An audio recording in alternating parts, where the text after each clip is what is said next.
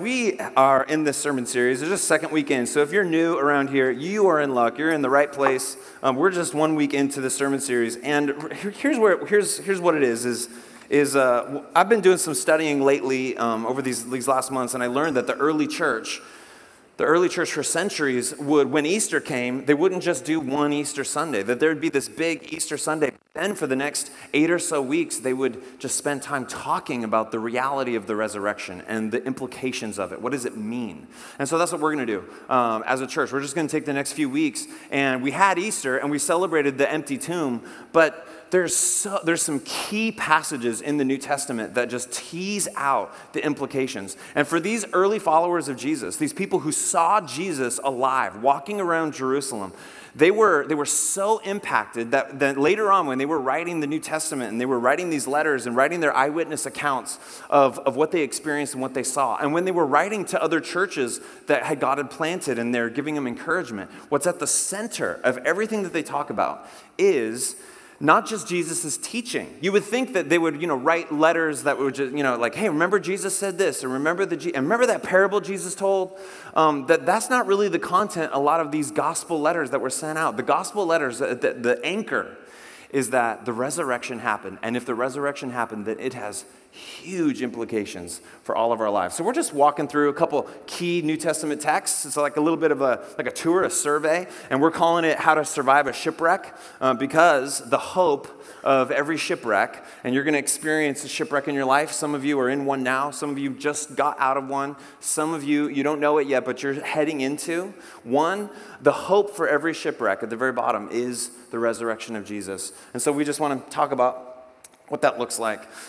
You might be here and you might say, you might be skeptical of the whole resurrection thing. And listen, if you're here and you're skeptical about it, we're so glad you're here. It takes a lot of courage to enter into a room where you've got a lot of people here who believe in the historical fact of a resurrection of the dead of Jesus. But you're skeptical and you're thinking, that's absurd. That's silly. I mean, that's just it's a fairy tale to believe that. I just want you just to pause that feeling right there, because I just want you, and this is an important question for all of us to ask. Many of you believe in the resurrection, but it's important to pause and just ask this question: what if it's really true? What if it's really true? If it was really true that Jesus rose from the dead, then what does that mean? What does that mean for us? And for the gospel writers, they understood that, man, if it is true, then it's a game changer. It's a game changer. Nobody experienced the resurrection and said, wow, truth really is stranger than fiction. Wow, what a crazy world we live in, and there was a resurrection. Boy, howdy, that was nobody's response. Everybody's response after the resurrection was, if this really happened, then it means everything changes. And so that's what we're looking at. So we're going to look at Peter. Peter is a really famous character in Jesus' story. He was one of the earliest followers of Jesus. Remember, he's a fisherman. He was fishing, and Jesus says, Peter, I've got a new job for you. And Peter was one of the leaders in the early church. I mean, Jesus said, Peter, I want you to be a leader. Remember that Peter was one of the two people that betrayed Jesus. We sometimes forget that. We all remember the main betrayer. Remember his name, Judas. Everybody remembers Judas's name, but we forget sometimes that Peter had his own little stunt of betrayal, where he denies Jesus several times. But then he is one of the first people to encounter the empty tomb, and he's one of the first people to sort of encounter the risen Jesus walking around talking. And then Jesus kind of has this really cool conversation with Peter. Says, Peter, I want you to be a leader in the church. And so Peter was a key figure in the early church, and Peter is writing what we're gonna read this morning. Is he's writing a letter to a bunch of these early churches in modern day Turkey, and these are churches who are facing extreme persecution. These are churches who are suffering intensely. Peter is writing a letter to a group of people who have been tossed in jail for being a Christian. Peter is writing a letter to some people here who have been tortured because of their confession that Jesus is Lord and King. Peter is writing to a group of people who have had sisters and brothers and nieces and nephews and daughters and sons abducted and perhaps killed because they profess that Jesus is Lord. Peter is writing to a group of people who are in the context of this mighty Roman Empire. And so these people that Peter's writing to, there was this system. Like if you wanted to go to the market and if you wanted to buy and sell in the market, if you were a craftsman of some kind and you wanted to sell your product in the market, then, archaeologists have uncovered all this. And, we have a lot of great historical, proof that it was set up like this, where you would literally have to go to the marketplace and there'd be a statue of Caesar. There'd be a statue of the Roman emperor. And you would have to, like in front of a group of people there, or in front of like a little booth, you would have to declare that Caesar is Lord. You'd say Caesar is Lord, and then they'd give you a little piece of paper. Or in some cases, you had to light a candle and declare Caesar is Lord, and then you had to take some of the ashes and put it on your forehead like this. And so that was the mark that you had declared Caesar as Lord, and that was the mark that you could go in and buy and sell in the marketplace. And if you were unwilling to say Caesar is Lord, then you didn't get to sell your stuff, and you couldn't make money. It was incredibly painful, it was a carry your cross sort of decision in those days to say Jesus is Lord, because when you say Jesus is Lord, that means that you can't say Caesar is Lord. And did you know that the early followers of Jesus were called atheists? Did you know that? They were called atheists because that they didn't recognize the Roman pantheon of gods. They didn't recognize Caesar as Lord. And so the Roman Empire looked at the Christians and said, they're atheists because they don't proclaim that, our God is the real God. And it's because they had a different conviction. They saw Jesus was alive. He wasn't dead. And therefore, for them, it was a game changer. He was Lord. And so they would say, no, I'm not going to say Caesar is Lord. And so therefore, life was painful. They were living in poverty. They had to meet in secret in some places. And this is still the case today in many countries around the world. In many countries in the world, it's a dangerous place. So when we read this passage, I know we're in like Western sort of Christianity culture. I know that, in some of your contexts, it's hard to be a Christian. But let's remember that there's still places on this planet where Christians are being killed, where Christians are being tortured. We know what happened in Sri Lanka just a little bit ago. Churches getting shot up because people are there to gather to proclaim Jesus is Lord. So it's happening all over the place. I want to read this passage of scripture that Peter is going to write here. By the way, this passage is an epic paragraph. It's a one long run-on sentence in Greek. All right, so your English teacher would freak out by this paragraph. Probably some of your moms would just be like, "Oh, this is horrible." But this is like a power sentence. Okay, when an electric guitar player plays like a sweet power chord, It's like Bill and Ted's Excellent Adventure, like that sort of thing. This is Peter's. What Peter is writing here. One last disclaimer before I read it is last week I talked about suffering and pain and how to survive a shipwreck, and then even before Easter I talked a lot about like suffering and pain, and I kind of was approaching this week and I was like, man, I've talked a lot about suffering lately, and maybe I'll switch it up. And then I remembered something. Two things. One, I remembered that for those of you that are in deep suffering, then right now, then maybe this is exactly what you need this morning. But for the rest of us, remember this. Remember, you might not be in a place of suffering, but I want you to remember that for most of human history, people have lived their lives with suffering right around the corner at any moment. That your life expectancy for centuries and centuries was very short.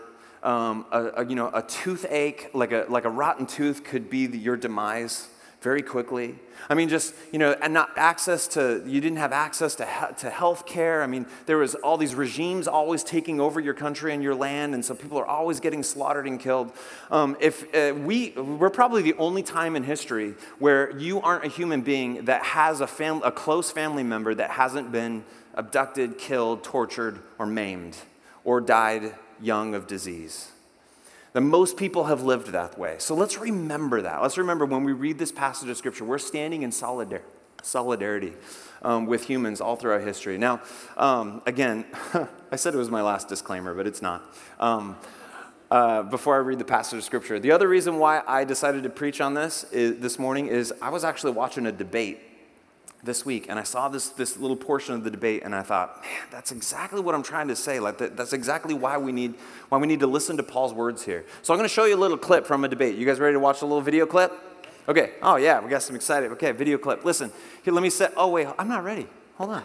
Wait. Okay, no, just leave it off. It's fine. Let me explain it. Here's what's going on in the clip. This is a debate that's happening at the University of Southampton in London. It's by two gentlemen. John Lennox is going to be sitting on the right, and he is a professor at Oxford. He's a Christian, and he's Irish, and he's a professor of mathematics. He's a mathematician, and he goes around and he does debates atheists. And the atheist in this conversation is his name. He's on the left. His name is Peter Atkins, and he's professor also at Oxford in the realm of chemistry. And they're having a debate. And the debate is, the big question of this debate is, can science explain everything? And I'm just going to show you this clip from it because what they start to talk about is it gives us. It's exactly why we need to listen to Peter this morning. Let's take a listen. You see, skepticism is a wonderful thing. The Greek word means to check out from a distance. And some of you will be checking out partners at a distance. But you know as well as I do, in order to have a meaningful relationship, you have to give up your distance. If you want to get to know me, sooner or later, you'll have to give up your distance and I'll have to give up my distance. But if we're sensible, we'll not do it without evidence. And so it's a question of that greatest commitment of all, as I believe it is, which is to Christ. Making that step of commitment is for some people difficult, but it's in the end the only way to test if the thing works. Do you have any advice for this long-standing atheist who says he's feeling suddenly torn? Yes, it's like John's, but has a slightly different thrust. I thought it might. It is to hang on to his commitment, but it's to hang on to his commitment to rationality. Oh, I would want him to hang on to his commitment to rationality, of course, too. You can't be rational and a Christian. Right. Any response, Peter, John? The gloves are off. Yes, Peter, yes, I have a response. What do you say to a Nobel Prize-winning physicist who's a Christian? Grow up. Well, between 1900 and 2000, 65% of Nobel Prize winners were Christian. Yeah. Can you understand, Peter, how saying that might come across as incredibly arrogant? No. No. Let's go to another question. This is one I think I'm prepared to this is conflict my... Okay. Go ahead. Here's one for you. I think this is aimed at you, Peter. If there is no purpose, what motivates scientists to do what they do? Well, you've got to get through life somehow. And, Why? I think getting through life by increasing the depth of your understanding of this glorious world is, to me, as an academic, a wonderful way of filling in those few decades of consciousness. But Peter, that only works for brilliant people like you. I think of the masses of people who haven't got our privileged we're education. Not being sentimental now. Factual. Factual. Come on. The vast majority of people will never get within light years of your understanding of the universe. You, with your Christian background, would delude them into thinking that once they're dead, they're going to be jolly happy. Because life is a trial, it's a test, it's a preparation for death, and they're going to have a wonderful time once they're dead. I think that is such a delusion that it's inhumane. But I agree that it might be sensible in some cases. But if there is a God, Peter, you're deluding people in a big way. How? Well, you're telling them there is no God, there's no life after death, there's no resurrection, there's no ultimate hope in your atheism. No, absolutely. I know that. So it's hopeless, ultimately. I have no hope for life after death, but I do have every hope for enjoying this life while I have the privilege of being alive. Yes, but That's many the people hope. don't. And the vast majority of people, for instance, will never see justice in this life. Yeah, and if death is the end, as you say, they'll never ever see justice. No, I can agree that if we're no longer talking about the truth, we're talking about helping people. You believe in truth. If we're no longer talking about truth, we're helping people get through often very difficult, challenging lives, then I can see that in some cases religion can be palliative. It can be a great comfort to them. It's a false comfort, but they don't know that, and it might just help them get through difficult times. I have no objection to that kind of therapy, but to confuse that with truth is, to me, intellectually inimical. Let's go to another question. Kind of long, I know, but fascinating. Fascinating. Do you see what they're saying? Yeah. You see what they're saying? They're saying that if there's no resurrection, there's no hope. And Peter Atkins says that's fine because I'm going to enjoy this life. But the fact is, that many people, if that's the only hope, man, that's really hard. That's really sad. And so therefore, what Peter has to say just screams out to humanity all throughout the decades, all throughout the centuries. Listen to what he has to say to people who are suffering and hurting. Here's what he says. Peter, an apostle of Jesus Christ, to God's elect, exiles scattered through the provinces of Pontus, Galatia, Cappadocia, Asia, and Bithynia, who have been chosen according to the foreknowledge of God the Father through the sanctifying work of the Spirit, to be obedient to Jesus Christ and sprinkled with his blood. Grace and peace be yours in abundance. And then here's the power sentence. He says, praise be to the God and Father of our Lord Jesus Christ. In his great mercy, he has given us new birth into a living hope through the resurrection of Jesus Christ from the dead, and into an inheritance that can never perish, spoil, or fade. This inheritance is kept in heaven for you, who through faith are shielded by God's power until the coming of the salvation that is ready to be revealed in the last time. In all this you greatly rejoice, though now for a little while you may have had to suffer grief of all kinds of trials. These have come so that the proven genuineness of your faith, of greater worth than gold, which perishes even though refined by fire, may result in praise, glory, and honor when Jesus Christ is revealed. Though you have not seen him, you love him. And even though you do not see him now, you believe in him and are filled with an inexpressible and glorious joy. For you are receiving the end result of your faith, the salvation of your souls. So much in here, guys. But I just find it fascinating. This is about 2 decades after the empty tomb. And what's the first thing that Peter wants to tell people who are suffering, people who are hurting, who are going through trials, people who have had their house graffitied by their neighbors, people who have been beat up in dark alleys by their coworkers, people who have been abducted because of their faith? What's the first thing that Peter thinks to tell them, to give them hope? The resurrection of Jesus. That's the thing that he goes to. And we just got to camp out on this verse right here. It's in verse 3. It says, praise be to the God and Father of our Lord Jesus Christ. In his great mercy, he has given us a new birth into a living hope through the resurrection of Jesus Christ from the dead. So much in here, but real quickly, we just have to pull it apart a little bit. First, Peter says that the resurrection isn't just a nice story, but actually it does something. It actually causes a new birth. This isn't the first time we've heard about this, the new birth in the scriptures. Jesus had a conversation with this guy named Nicodemus, where he looks at Nicodemus and he says, Nicodemus, you've got all this great stuff. You're doing all sorts of good things, but it's not enough. You need to be born again. Something has to happen. You have to become new. And for these early gospel writers and in these early letters to these churches, the message is, don't just, we're just not following Jesus just because it's some nice stories that gives us some hope. No. It's that when you put your faith in Jesus, that literally you become a new kind of human.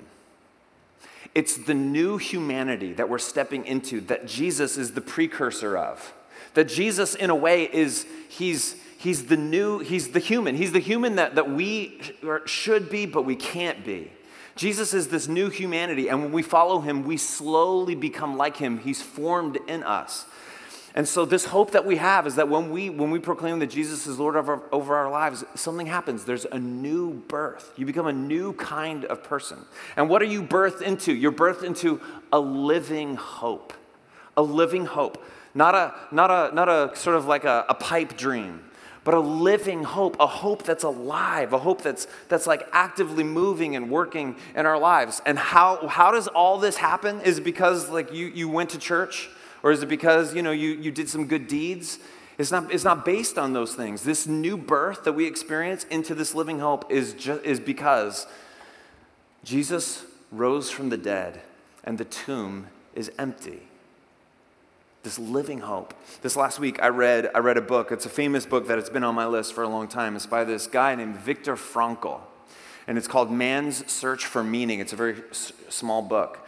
And this is a book, this is an Austrian psychologist who was abducted and taken into the Nazi concentration camps. Viktor Frankl lost everyone in his family, everyone in his life, except for a sister. A sister survived the Holocaust, but everyone else in Viktor Frankl's world didn't survive. And Viktor survived his time in the concentration camp. But that book, The Man's Search for Meaning, is this story about his experience in the camp. And one of the things that got him through was he would sort of, as they were doing manual labor, because they all had to do manual labor, Viktor Frankl would sort of counsel people as they would work together. And Viktor Frankl just took a lot of notes, and he's reflecting in this little book. He's reflecting back on what got people through those concentration camps. What got people through? There were some people who let the terror and the torture and the horrendous conditions get to them so deeply that it took away their hope. And for those people, they didn't survive long, or they became like animals. The brutalization that they experienced made them brutal.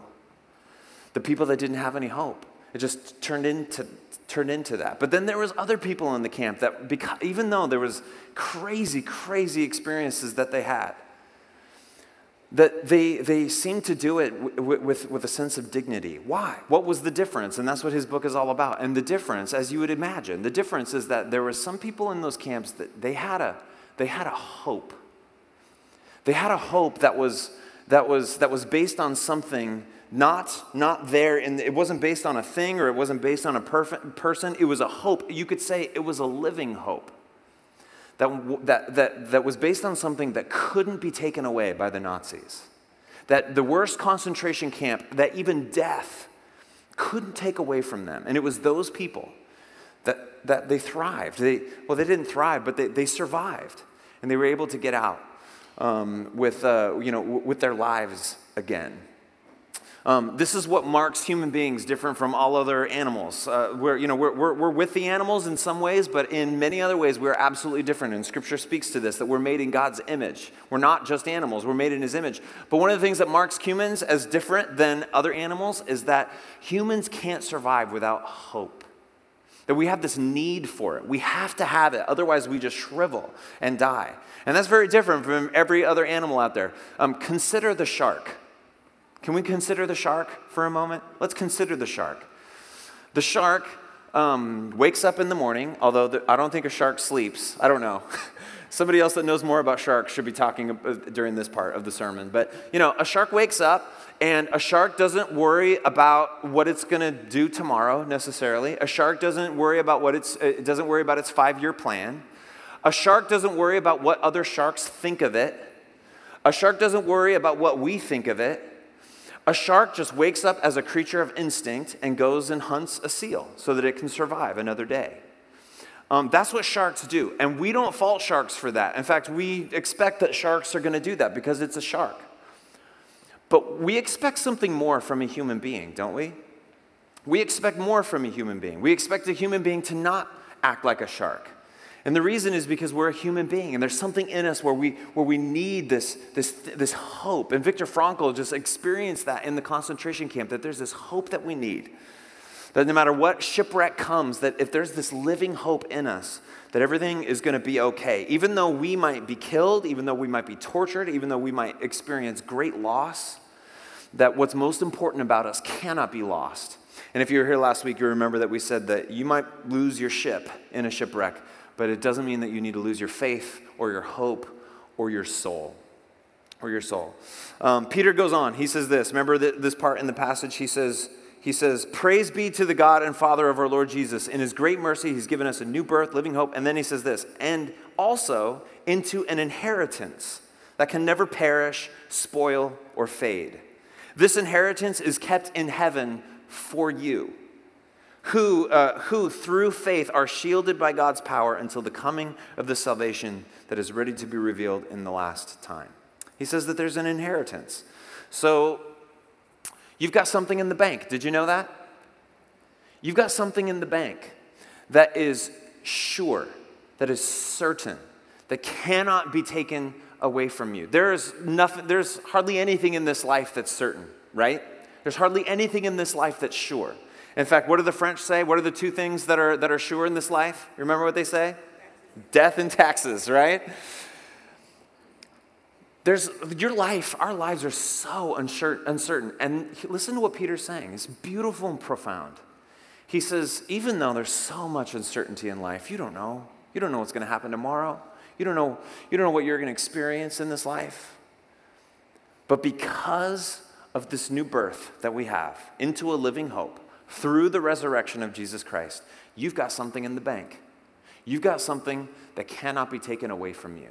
You have something that if you follow Jesus and if you proclaim he's Lord of your life, that you've got something that's sure, that's certain. That's an incredible promise. Either he's lying to us or he's right, or he's true. And what if he's true? That changes everything.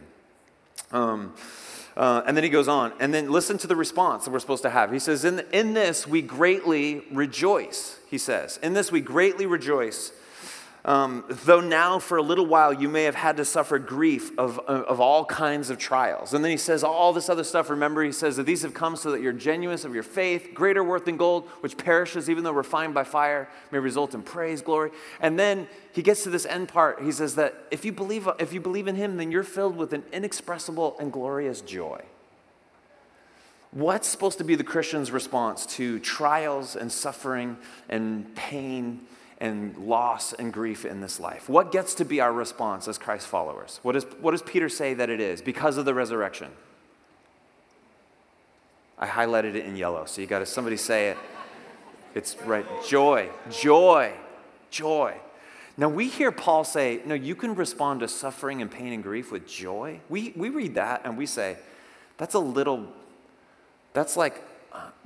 mental.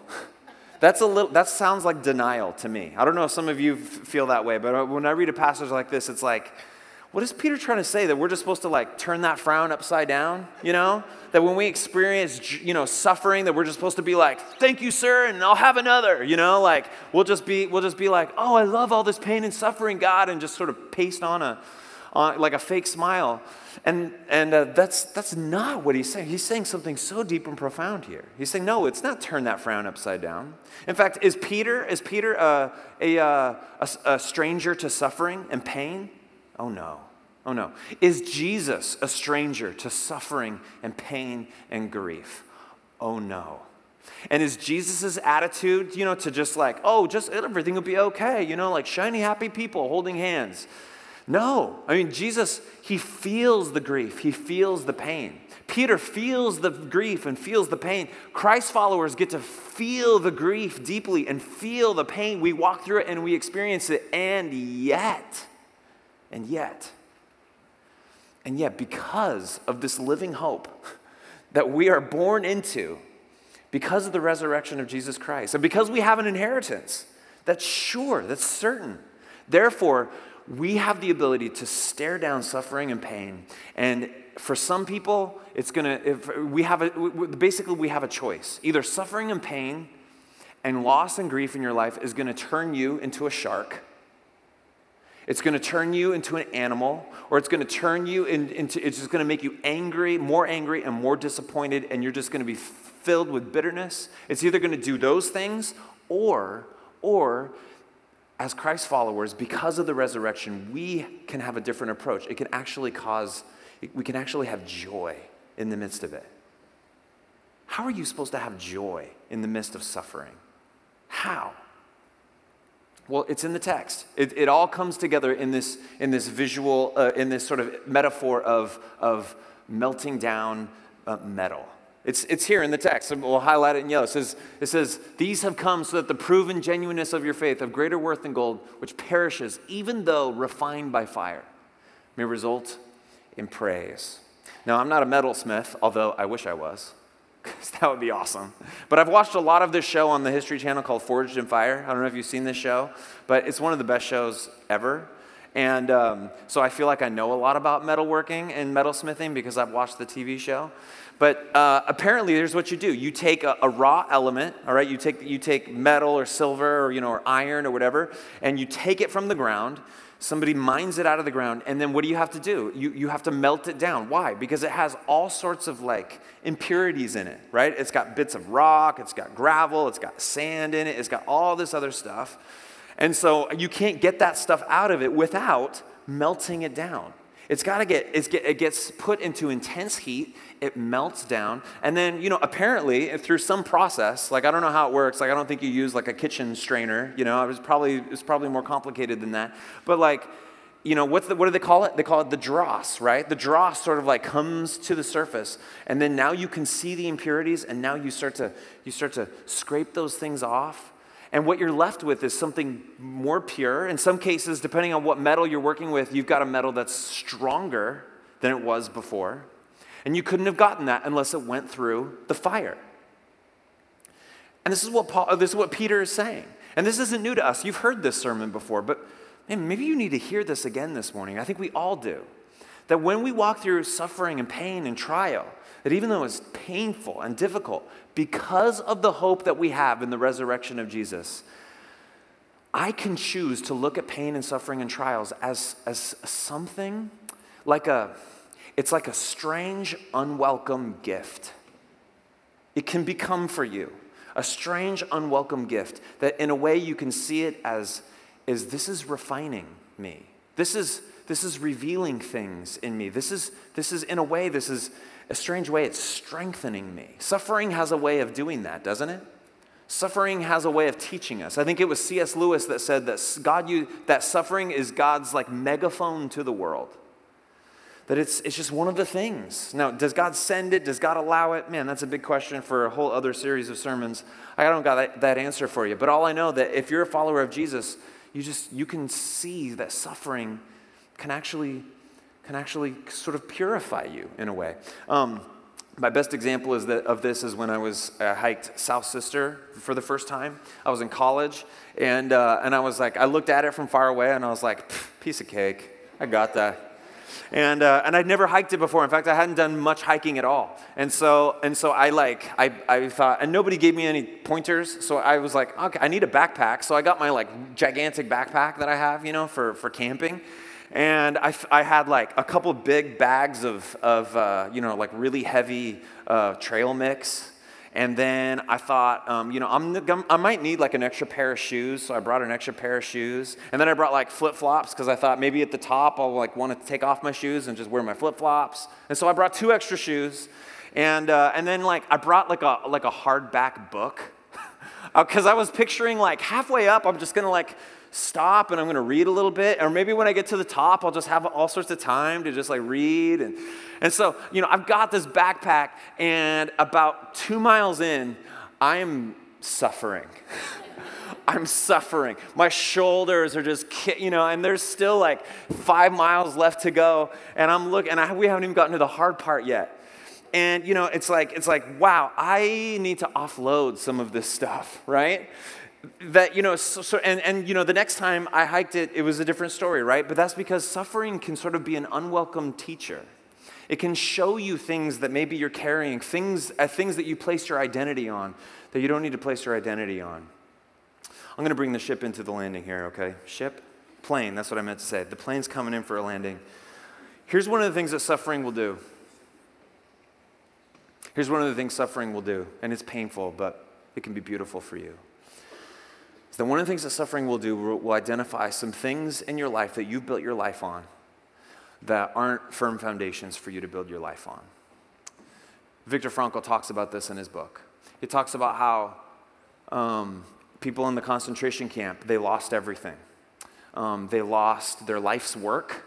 Many of them came in as doctors and other professions, and they lost that whole part of their identity. They lost their family in many cases. They lost their dignity in a lot of ways. They lost the ability for them to move well because they worked so hard. Eventually, they lost many of their friends that were there in the concentration camp with them. And then they died. And Viktor Frankl's brilliant observation about that is that actually everything that they experience in the concentration camp is something that all of us are going to experience in our lives. It's just that we're going to experience them in a much longer time period than those that experience them in the concentration camp. It's kind of ironic that it's called a concentration camp, because it's like everything that happens to a human being that just goes through life. Because see, when you're on your deathbed, whatever age you are, what's happened? You've lost many of your friends. You've lost probably many of your family. You've in some ways you've sort of lost your dignity in some ways. In some ways you've lost your life's work. That's behind you now. And in many cases, that you're just all you're left with is you. And that's exactly what happened in the concentration camp for many people just in a few months' time, but it's going to happen to us. And what you're going to discover is that what gives your life meaning. If it's based on a thing, if it's based on your life's work, if it's based on a paycheck, if it's based even on a good thing like another person or a family member, guys, those aren't going to be enough to give you a hope and an identity, because suffering can take all those things away. Suffering can take all those things away. The only thing that suffering and pain can't take away is what we read about this morning. It's the hope that you have because of the resurrection of Jesus Christ. So we're going to respond to that this morning. It's good news. It's good news. You get to be born anew into a living hope. Why? Because of the resurrection of Jesus Christ.